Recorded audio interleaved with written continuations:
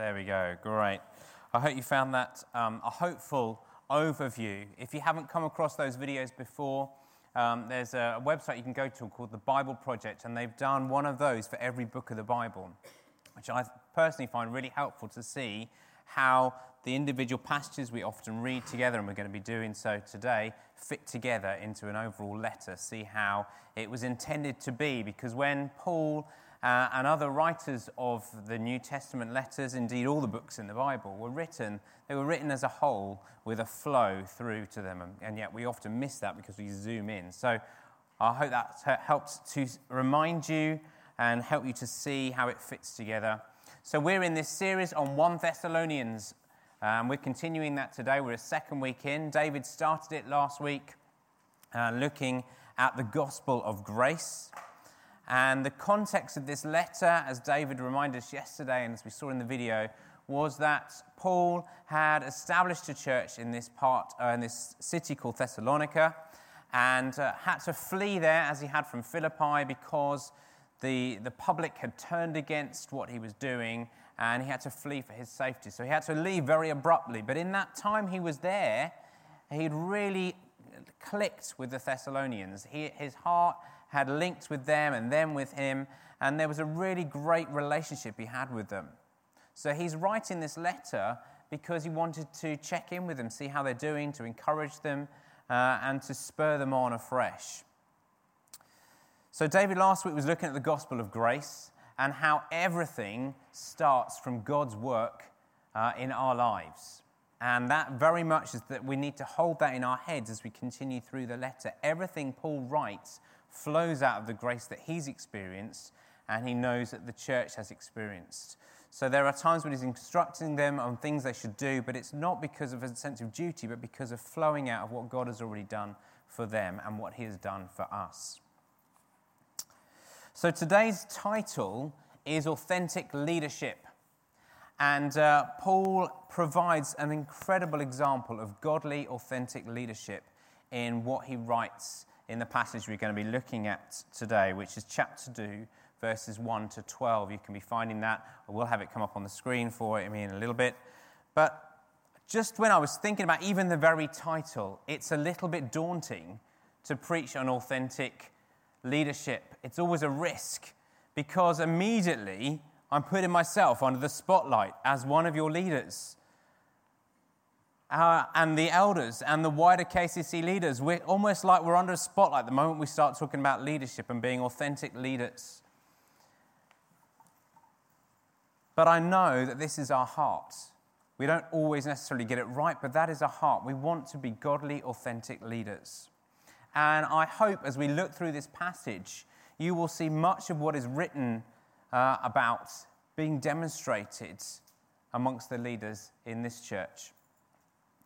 But I think it's worth also saying that some of you might think, okay, well, I can just tune out then, because this is for leaders. You're talking about authentic leaders. Well, I haven't got a leader label, so I'll just zone out. I'll just catch up on Facebook or something while we're sat here.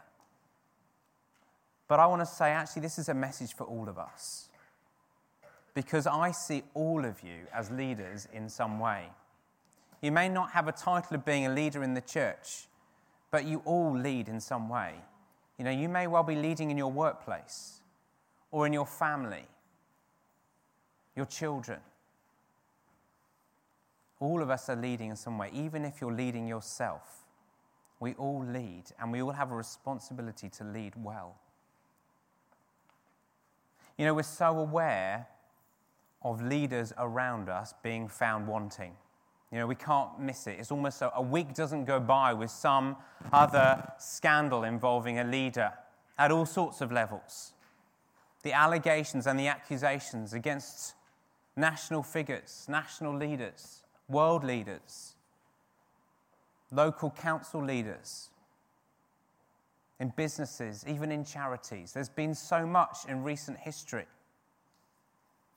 And some of those allegations were well-founded. There have indeed been horrendous scandals, poor management of different situations. We've experienced it ourselves in workplace, I'm sure, where we've been aware of leaders and managers who haven't done things the way that perhaps should have been done.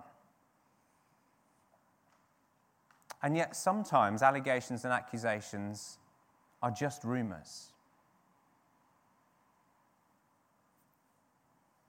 And they spread quickly. And how much more quickly do they spread now in the world of social media?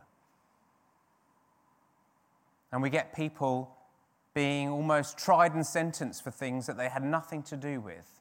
But because it's gone out there, people believe it. We have a need for good, godly leaders, and that is vital now more than ever. And we all have a part in that. You know, as Colin got us this morning to do, it's so important that we pray for our leaders. We need to pray that God will raise up men and women at every level of society that are men and women of integrity, honesty, of compassion, who are prepared to stand up for justice and righteousness. We need that across the board in our businesses, in our councils, at government level, in charities. We need it. So we can pray and we continue to pray. Don't just do it, I've done it once, we did it in church on Sunday. No, we need to keep praying. We're in confusing times at the moment. We need to know God leading the leaders well. But also, we can play our part by being those authentic leaders ourselves, showing a better way in the way that we handle people, the way we handle situations. So this passage, even though it was written thousands of years ago, it is so relevant for today. And we're going to read it through. And today, I'm going to do it in two ways. We're going to read it through from the Message translation, the Message version, because I think sometimes it just gives a freshness to things, perhaps a slightly different way of putting it. And then we're going to look through in chunks, and I'm going to read it from the ESV when I do. So let me just read this to you, and just hear it afresh, what God has to say. So we're looking at chapter 2, and it's verses 1 to 12. So friends, it's obvious that our visit to you was no waste of time. We had just been given rough treatment in Philippi, as you know, but that didn't slow us down. We were sure of ourselves in God and went right ahead and said our piece, presenting God's message to you, defiant of the opposition. God tested us thoroughly to make sure we were qualified to be trusted with this message, but be assured that when we speak to you, we're not after crowd approval, only God approval. Since we've been put through the battery of tests, you're guaranteed that both we and the message are free of error, mixed motives, or hidden agendas. We never use words to butter you up. No one knows that better than you. And God knows we never use words as a smokescreen to take advantage of you. Even though we had some standing as Christ's apostles, we never threw our weight around or tried to come across as important with you or anyone else. We weren't aloof with you. We took you just as you were. We were never patronizing, never condescending, but we cared for you the way a mother cares for her children. We loved you dearly. Not content just to pass on the message, we wanted to give you our hearts, and we did. You remember us in those days, friends, working our fingers to the bone, up half the night, moonlighting so you wouldn't have the burden of supporting us while we proclaimed God's message to you. You saw with your own eyes how discreet and courteous we were among you, with keen sensitivity to you as fellow believers. And God knows we weren't freeloaders. You experienced it all firsthand. With each of you, we were like a father with his child, holding your hand, whispering encouragement, showing you step by step how to live well before God, who called us into his own kingdom, into this delightful life. So we're going to take this passage in 3 chunks over the next few minutes. We're going to look at authentic leadership challenged, authentic leadership demonstrated, and authentic leadership multiplied. So first of all, authentic leadership challenged. You know, unlike some of the leadership scandals we've seen broadcast in the news, social media in recent years, these accusations against Paul were untrue. They were unfounded. They were rumors. They were malicious allegations against him. We're not entirely sure of the accuser's motives. Maybe they were seeking to cause division in this new religious group. Maybe they were seeking to discredit it and hope that it would stop because of taking out their leader. Maybe it was jealousy over Paul's influence over this people. Maybe these accusers wanted it for themselves. Maybe they were fearful of something new popping up. But whatever their motives were, and maybe it was a mixture of those things, it is clear they were out to get him and his ministry, to take him down. It was more than just Paul's teaching were being challenged and questioned, but his very character and motives too. It must have really hit hard on him. Let's look at how the ESV, the English Standard Version, puts these first 3 verses of this passage. For you yourselves know, brothers, that our coming to you was not in vain. But though we have already suffered and been shamefully treated at Philippi, as you know, we had boldness in our God to declare to you the gospel of God in the midst of much conflict. For our appeal does not spring from error or impurity or any attempt to deceive. Not only was Paul treated so badly that he had to flee for his life from Philippi and had to escape from Thessalonica, which is where he's writing to here, but he's then accused of various things, and we get that in verse 3. He's coming back and saying, no, our appeal does not come from error or impurity or any attempt to deceive. Error in the sense that the message he was bringing was faulty in some way. And yet he says, I'm proclaiming the gospel of God. There's nothing faulty or untrue about God's word. He's saying it doesn't come with impurity. Now that might hint at sexual impurity, because sadly, traveling teachers were known for taking advantage of those around them sexually. And so there may have been some sort of hidden accusation about Paul's impurity sexually, some sort of sexual immorality. Can't get my words out today. But it could also just be more generally impure motives. They were accusing, saying, or maybe what he's saying, underlying what he's saying, there's an attitude of pride or greed or wanting to be popular. This would certainly fit with later comments we see in this very passage. He also says it doesn't come out of any attempt to deceive. There was no deception in what Paul was doing, such as trying to conceal the cost of following Jesus. He himself was very aware of the costs and was very open about the cost that he had to bear. Or by offering some sort of fraudulent blessings. If you do this, then this will happen for you. No, he wasn't a man like that. He goes on to talk about some of the other accusations. There's hints at the other accusations he received. We get in verse 5, we never came with words of flattery. People were accusing him. You're only doing this because you want to get something out of it for yourself. He says also it wasn't out of greed either. There was no pretext of greed, pretending to serve others so that he could be served himself and get something in return. Nor did he do it for glory from people. He says, look, I'm not a people pleaser. We didn't do it to please people. We're doing it just to please God. That is our heart. These are pretty hefty accusations against this man.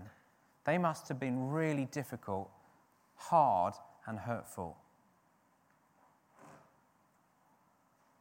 I was thinking this over, and having people challenge your leadership is really difficult. I remember years ago when I was down in Brighton at part of a church which is now called Emmanuel Church, Church of Christ the King at the time, and I was involved with the kids' work. I was leading the 8 to 11s work, and there was a lady on the team who just didn't like the way I was leading it. And I don't think she ever outrightly accused me of something or made an allegation against me, but there was just an attitude of challenge. And it really hurt. It was hard. And yet we're working together day in, day out, and there was this underlying attitude she would give off. And she would just articulate, she would say kind of how unhappy she was with that decision or this decision to all sorts of people. And it's really difficult. It hurts. For my part, I had to sort of suck it up and bring it before God and seek to treat her as best I possibly could, knowing it was hurting. And leave it with God. And do you know what? I'm so grateful I did, because years later, I was at a wedding and this lady came up to me and she said, I just wanted to say, I was so horrible to you, wasn't I? I was so horrible to you when you used to lead that team. I'm so sorry. And it just blew me away. I could have responded outrageously in the moment, but I had to, okay, I've got to respond in a godly way here. But it hurt. It was difficult. I had to bring it before God. Another time when I was deputy head at a school, I was relatively young. God pushed me way too quickly through, but I was in leadership in a school. I was deputy head. And there was a very experienced teacher that had been teaching for years, and she was not happy with this young whippersnapper as she saw me coming in and being on the senior leadership of the school. And she would make it quite clear she was not happy with this. What do I know? It hurts when people challenge. And for me, neither of those people were making allegations like Paul had to face. But it's difficult. And we have choices. How do we react when people accuse us? I'm getting ahead of myself. But actually, it was amazing. I've now got to know this lady really well, and we're good friends. And she's one of the few people I still stay in contact with, even though I've left that school many years ago now. It's difficult. These people were out a smear campaign seeking to pull Paul down. It's so important that we learn how to handle criticism well. Now, there is a time and a place for challenge. There is a time for it, and we need to be humble before God. And when someone brings a criticism against us, we need to handle it well. There's a right way to challenge people, and there's a right way to be challenged as well. You know, if we have a problem with someone, we talk to them about it. We challenge them about it. Say, look, what you're doing here, I find it really difficult. Be honest with them, yes. We don't go blasting it out and putting it on Twitter. This person's done this. We talk to them. That's the biblical approach. And if they don't respond, we get a brother or sister to join us to challenge them. We don't plaster all over social media. We don't start telling everyone about it. We deal with it right. And also, the reason why we're doing it is because we want to move on and restore the relationship with them. It's not to try and expose them, which is what these accusers were trying to do against Paul. But also, if we're challenged, is there any truth in what the person's saying? Bring it before God. If there's truth, Lord, in this, help me to see it.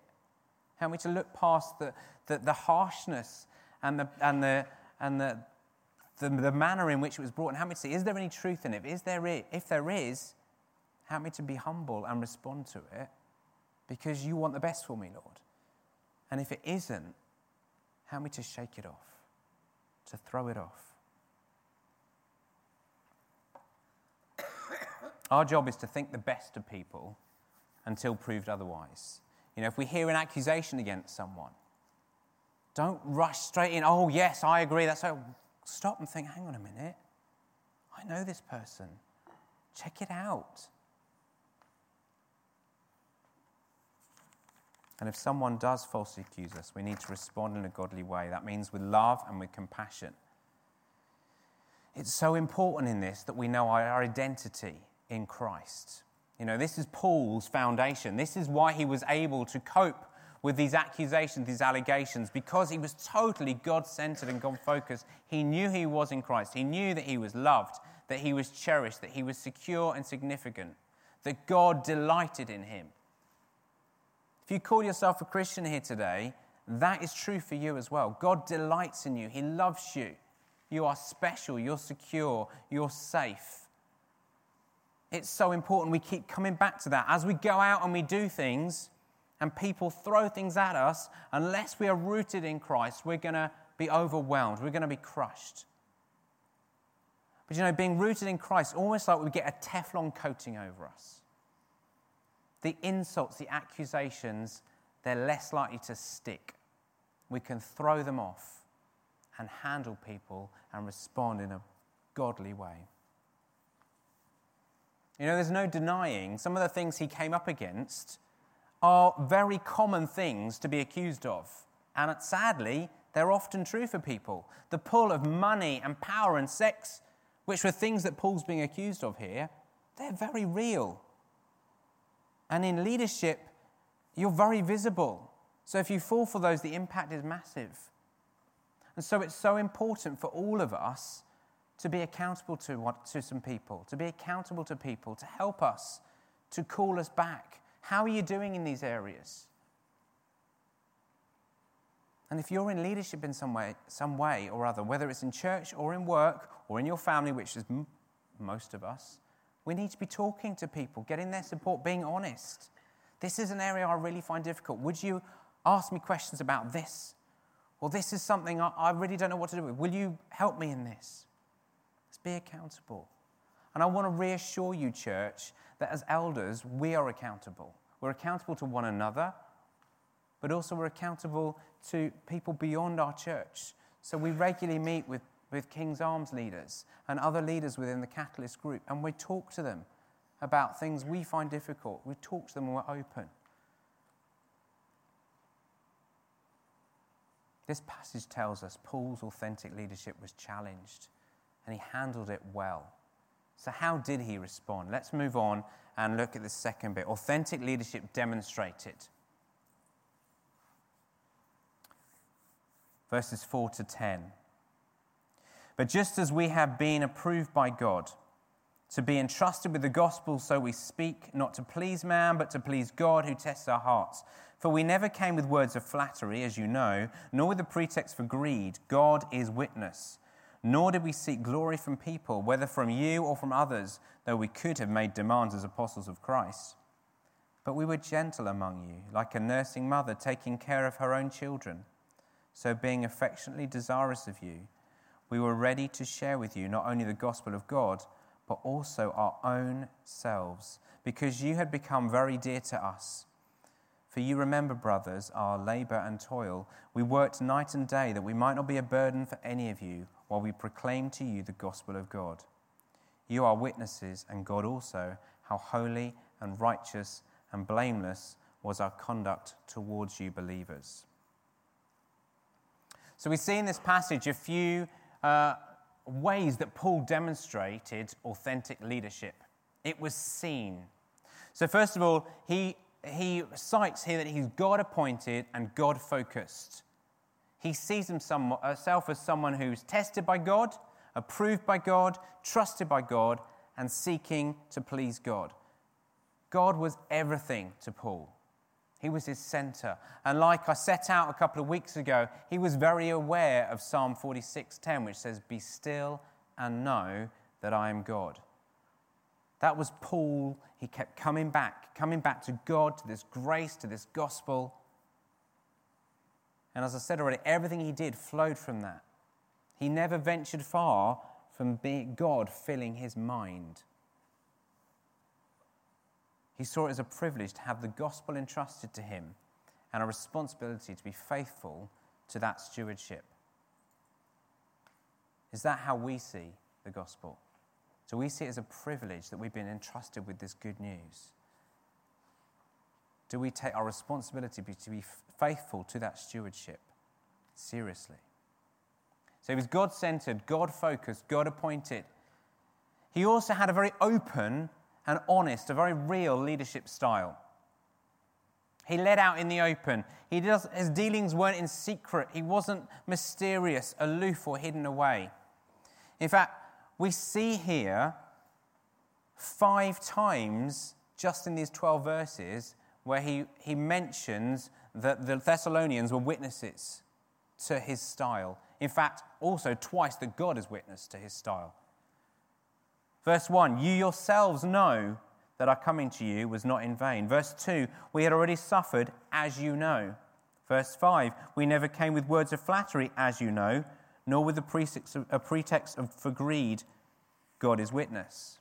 Verse 9, for you remember. And verse 10, you are witnesses, and God also. He led out in the open. He was real. He was authentic. There was a transparency to how he led. And hopefully, that's what you see here in KCC. Because do you know what? We have an incredible gift in this church. We have an incredible gift, and that is the leaders. Our church really is quite special, unique, in the raft, the wealth that we have in our leaders. Other churches look on when they hear about what we have in this church, the men and women that faithfully serve, and they lead in a real, authentic way. You know, yesterday afternoon and evening, so many of us parents were blessed by Emma and Anil, who were really real and authentic about parenting. They're living it out. They're being honest. And I would say that's replicated across the room in different ways. It's not to say we're perfect. We don't always get it right. But our aim is to be real with you. And that's what Paul was like. He was open. He was authentic. He also led with a godly character.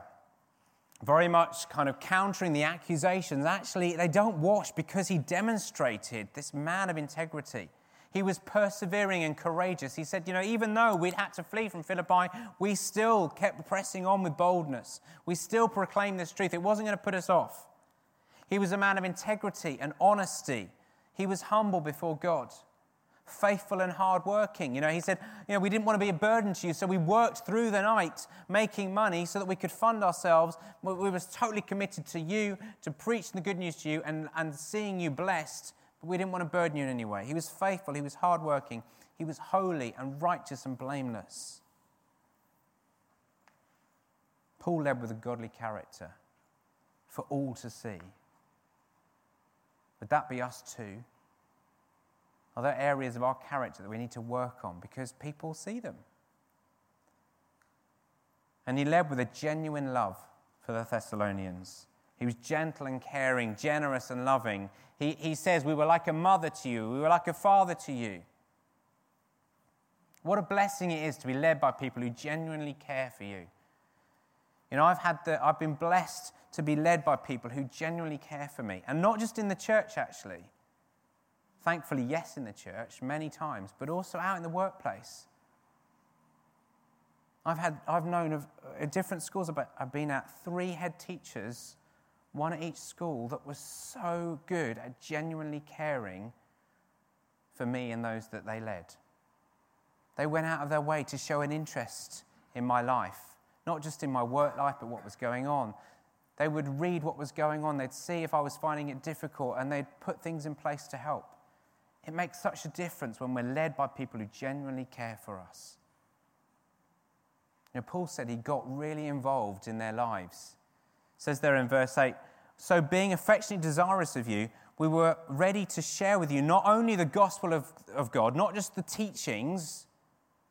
He didn't just stand at the front of their meeting and teach them, but he'd get stuck in. It says, we shared of ourselves because you've become very dear to us. Hear his passion for those people. And you know what? That's what the leaders in this church are like. They share of themselves over and over and over again. Every time they have you in their home, or they arrange a babysitter or a meal, every time they visit you when you're not well, every time they encourage you, every time they listen, every time they give you time, they're sharing of themselves. That's what God's calling us to as authentic leaders. To be people who are God-centered, God-focused, to be people who are open and real, to be people who have godly characters and people who genuinely love those we lead. That video we watched summed up what Christian leadership was about. I don't know if you spotted it in one of the books. It says that the essence of Christian leadership is not about power and having influence, but about healthy relationships and humble, loving service. That's what we want to be. We want people who do that here when we're gathered as church, but also when we're out in the workplace, when we're leading our families, when we're leading those in our streets. Because we have that role. We have that role in our community. As children of God, we're called to transform things. And we do that by being authentic leaders. Paul nailed it so powerfully. We're trying to too. So we've had authentic leadership challenged, we've had authentic leadership demonstrated. Finally, these last two verses, authentic leadership multiplied. Last three verses, sorry. Verse 10 to 12. You are witnesses, and God also, how holy and righteous and blameless was your conduct towards you believers. For you know how, like a father with his children, we exhorted each one of you and encouraged you and charged you to walk in a manner worthy of God, who calls you into his own kingdom and glory. Why did Paul do all this? Why did he do this? Why did he face the challenges? Why did he keep going? Well, he was totally God-centered and committed to God and to his word, but also because he was committed to these people. He wanted to grow big people. He set a pattern in the way he was that could then be repeated and multiplied. He was totally committed to growing disciples, making disciples who would make disciples who would make disciples. And do you know what? He was incredibly successful. How do we know that? Because we in this room are a result of what Paul did. He raised up authentic leaders through his authentic leadership, who then raised up other leaders, who raised up 2,000 years worth of that has been going on. And here we are today because of Paul's great work. Anointed by God, called by God, his faithfulness. He was incredibly able to raise up authentic leaders because he was an authentic leader. He multiplied. That should be our aim. Because of living and doing what God's asked us to, we will be raising up others who will then raise up others. It's clearly a strategy that worked. His strategy involved exhorting others. He says there in verse 12, I exhorted each one of you and encouraged you and charged you to walk in a manner worthy of God, who calls you into his own kingdom and glory. He exhorted them. Come on, you can do this. I urge you. He encouraged them. You're doing a great job. I love it when you do this, that, and the other. You'll really bring honor to others around you, to bring honor to God. He encouraged them, and he charged them. Come on, walk in the way that is worthy of your God. It's a good model for all of us. Exhort, encourage, charge. Exhort, encourage, charge. Point them back to God. He was a man who was God-centered, and he was raising up others that would be God-centered. So in this passage, just as we come to an end, Paul had his authentic leadership challenged and questioned, those accusations, those allegations, but he responded well. He responded in a godly, loving way. He cites how his authentic leadership was demonstrated, that they were witnesses, that God was witness. And that he spoke of how his authentic leadership was multiplied. There was fruit from what he did. What is your response when you are challenged or accused over something? Do you respond in a godly way? Do you demonstrate authentic leadership like Paul? Are you God-focused, open and real? Do you lead with a godly character and with a genuine love for people? And how are you doing in multiplying authentic leaders through exhorting, encouraging, charging, and pointing back to God?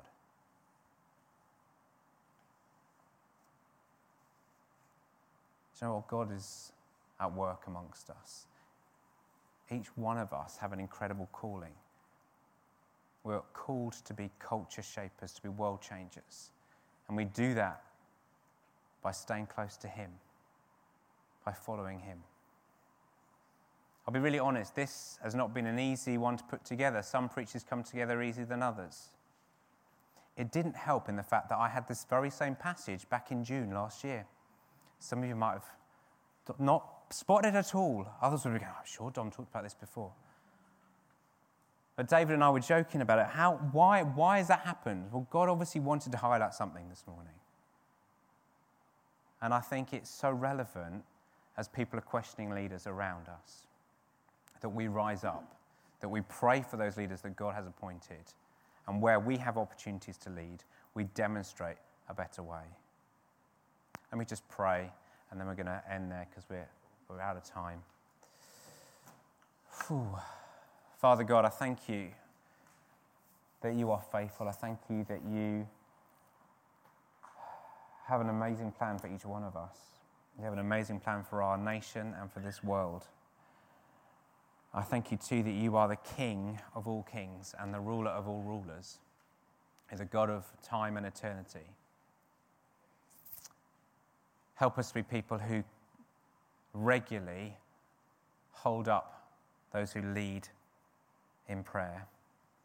Help us to bring people before you regularly in prayer. Help us too to be people who lead well. In whatever capacity that might be, in whatever area we move in, help us to lead well, to lead our families, to lead our neighbourhoods, to lead our workplaces, to lead the churches and the groups that we're part of, to lead them well as God-centered people who are open and real, people who walk well with you. And Lord, just help us in all we do, we pray, that we glorify you. Amen. Amen.